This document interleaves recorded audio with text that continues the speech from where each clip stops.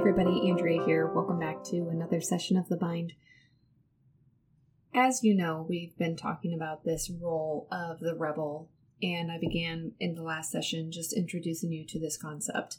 And I hope that she, to some degree, resonated with some of you out there, and you're more curious to explore this part. Today, I can't help but be excited to dig more deeply into the part within us known as the rebel. In my practice, I guarantee you she will be a part that comes out in at least one of my sessions each day that I practice.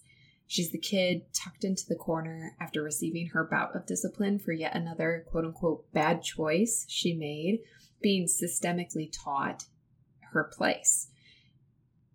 You know, that chair in the corner, her nose to the wall, that communicates to her where she belongs when she chooses to act out. All the while, she's being trained to stay unseen. She can't help but chuckle at the naughty little things she did, wondering what's so wrong with my behavior after all. The rebel holds a curiosity about the world that she exists in, and she can't help but wonder what will happen if she really does hit that red self-destruct button on the wall that the tribe has been adamantly instructed not to press, for imminent danger and destruction and corruption surely will occur. The rebel provokes change. She stirs the pot. She begs to discover the discomfort that will arise in testing that boundary of seeing how far she can go. Isn't she awesome? But if she's so awesome, then why do so many of us try so hard to keep her contained and adamantly confined? Well, how about I start by telling you a story in which I began to explore my own rebellious part. Up until this point, I haven't really talked to you all about my personal faith/religious journey. It's really taken me a little bit of time to get my wings for that, rightfully so. It's such an intimate part of who we are that it becomes kind of difficult to think about sharing that part of who we are with other people. But this is actually a very good place because a lot of times where our rebel tends to be contained is often in the systems in which we participate. For many years, I have walked as a Christian and a follower of Christ, and that has lended itself to my own journey within a church system or multiple church systems. And I've had to navigate what that looks like for me and what it has looked like for me in different times of my life. A couple of years ago, I was probably more so active in church events than I am today. And that rebel part's actually part of why I don't participate quite as much today as I once did.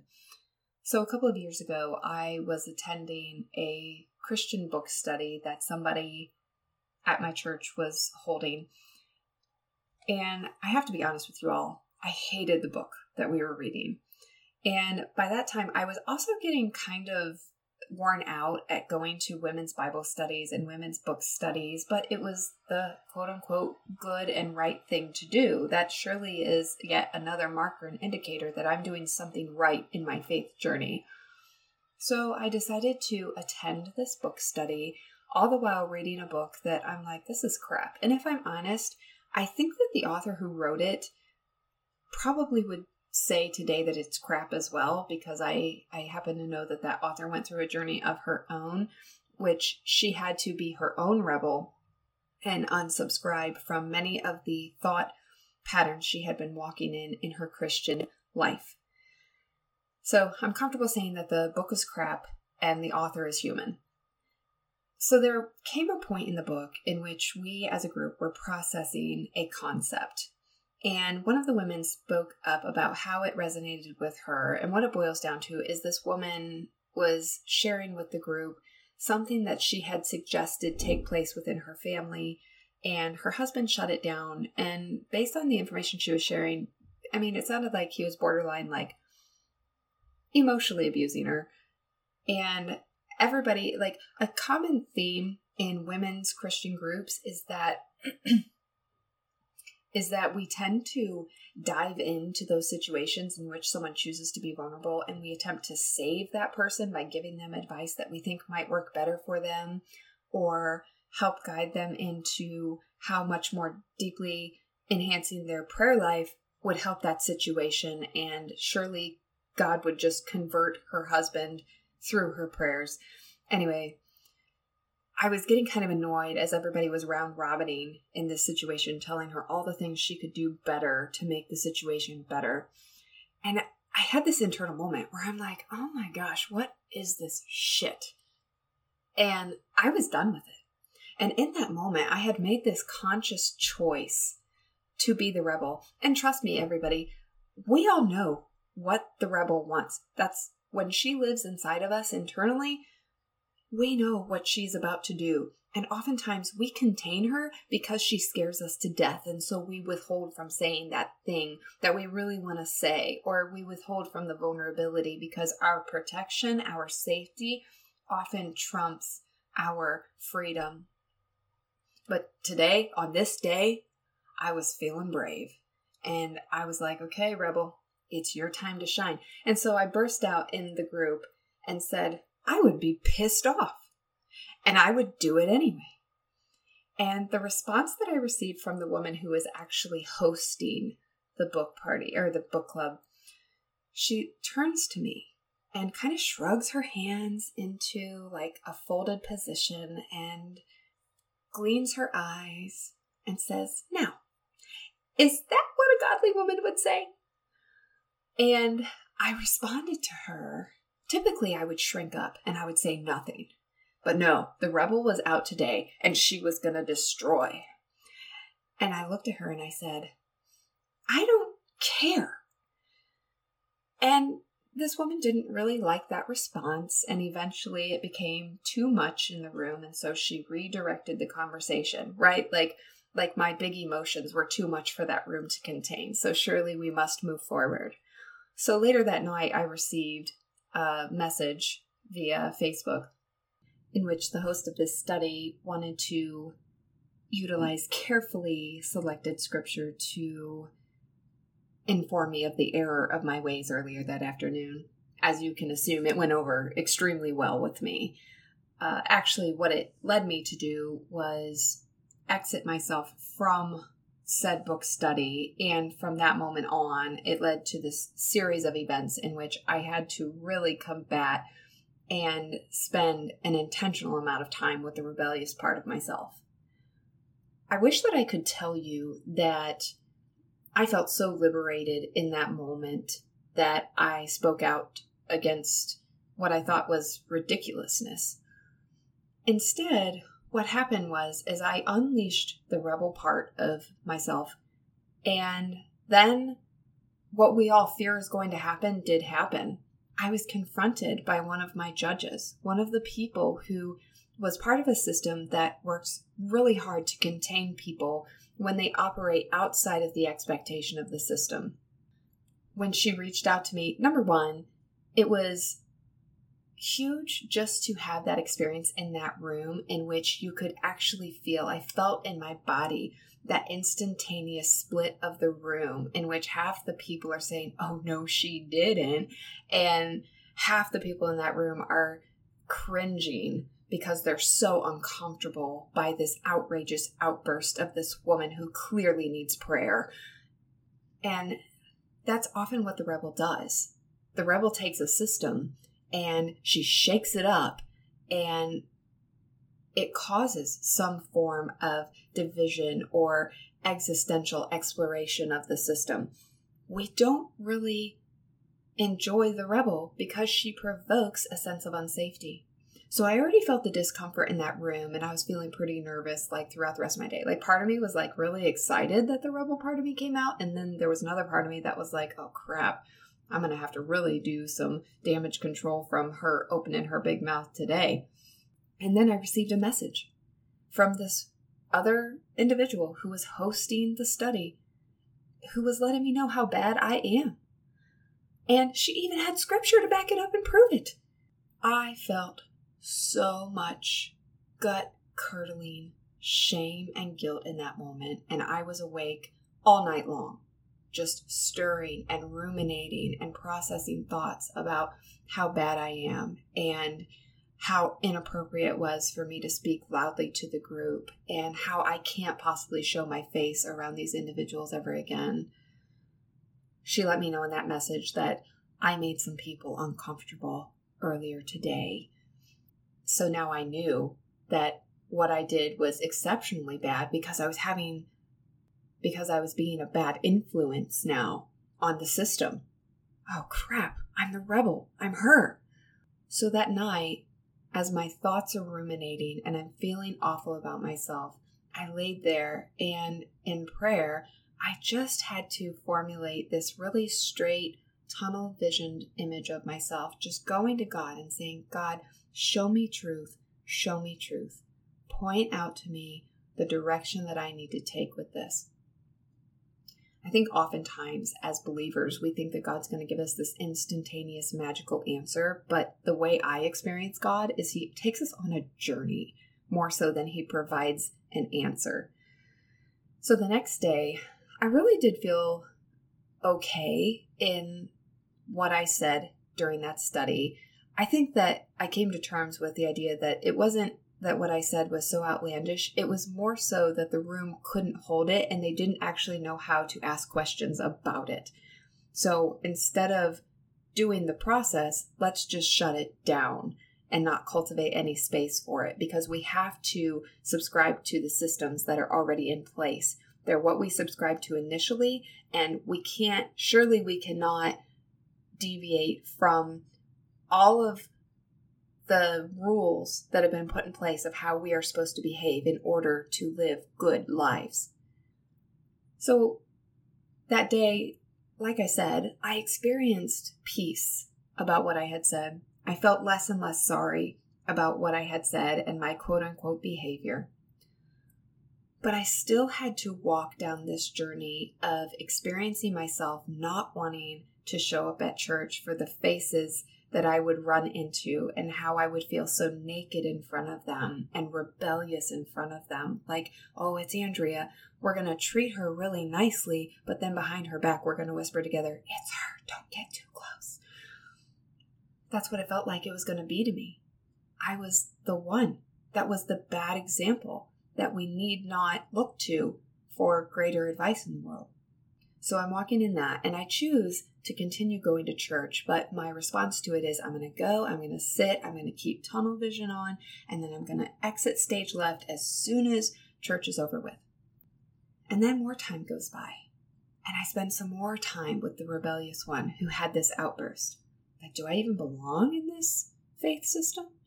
I mean, obviously, I don't fully agree with certain ways that we're living it out and operating in it. Certainly now I'm the rebel, and so if I'm the problem, I should probably leave and go exist somewhere else. So all of these things were happening for me at this level in which I was having to process this micro trauma of the rebel coming out in a system where I had developed a sense of safety and existence.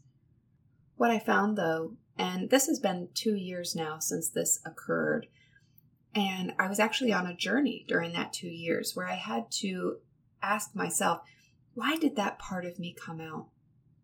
And I can't speak for everybody, but what I learned was I was really just getting tired of existing in a culture that felt like it communicated one identity, but lived out another identity. And what I mean by that is it just really felt like it was lacking authenticity. And there was this way that we tended to we would label behaviors that didn't subscribe to the system as bad. And anybody who thought too much outside of the system is a rebel, and we probably ought to have a talking to with them, and we probably ought to use scripture to back up our discomforts. I had to go deeply into my rebel part and ask her why she did what she did. For me, where I landed was, it was not my desire to stop being a follower of Christ and a believer, but what I chose to do was to walk away from the way I was living out the faith that I love. So I was able to maintain the part of me who loves my spirituality, but I had to start making more space for the part of me that learned that it was okay to ask questions and not merely subscribe to a system that was imparted to me, that I didn't have all the answers to why we chose to do the things we chose to do. So in that process, as I dug more deeply into the part of me that subscribes to a faith, I learned a couple of things. And for that, I'm quite grateful to my rebellious part. First of all, I learned that the system subscribes to a set of beliefs that has served it well to some capacity.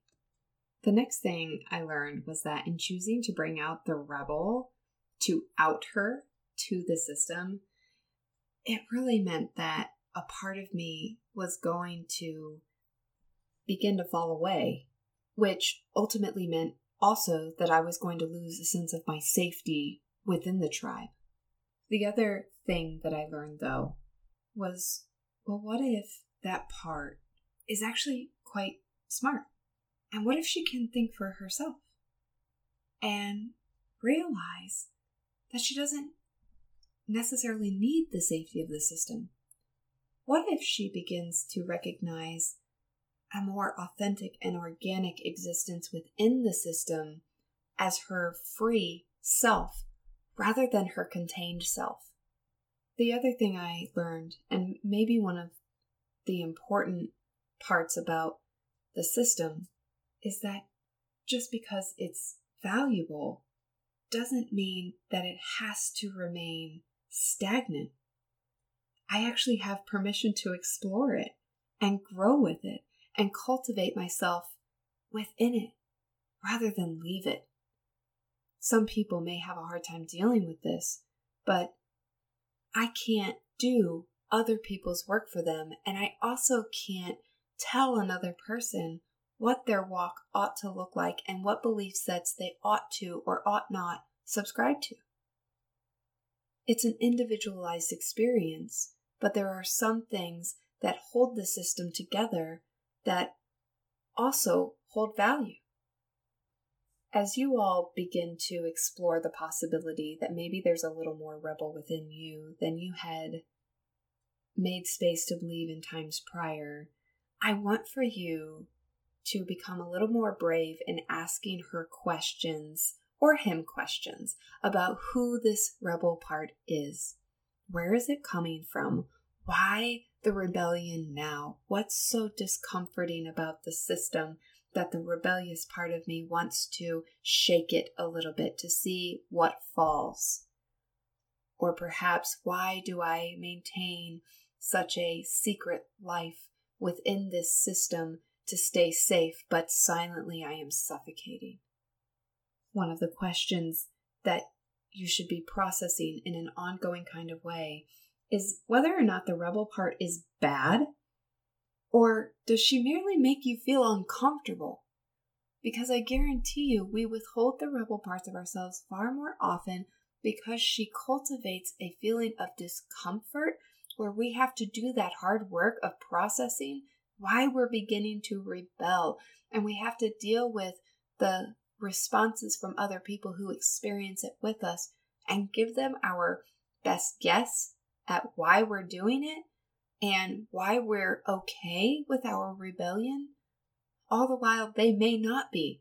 Again, this rebellious part, she's a journey. She's not an instantaneous answer. She's not a one-day flippant freak out moment in which you go ballistic on the world. She's a part that is worthy of just as much space within you as the good girl is, or the safe girl. In fact, what's even more beautiful about her is she's the one who raises her hand, and she's in that corner, right? Because she's been disciplined and she's just sitting there taking the punishment that somebody delved out for her for the behavior she did that she didn't realize was so bad after all. And she says, "Do you still love me?" The rebel provokes you to recognize still your worthiness of love for yourself and from others. It's been a really fun session to get to talk yet about this wonderful rebellious part. And I think it's only appropriate that after talking about her, that we start shifting into this whole concept of self-love and why it is so hard for so many of us to engage in self-love. I hope everybody has a great week, and I will see you all again very soon. Be well.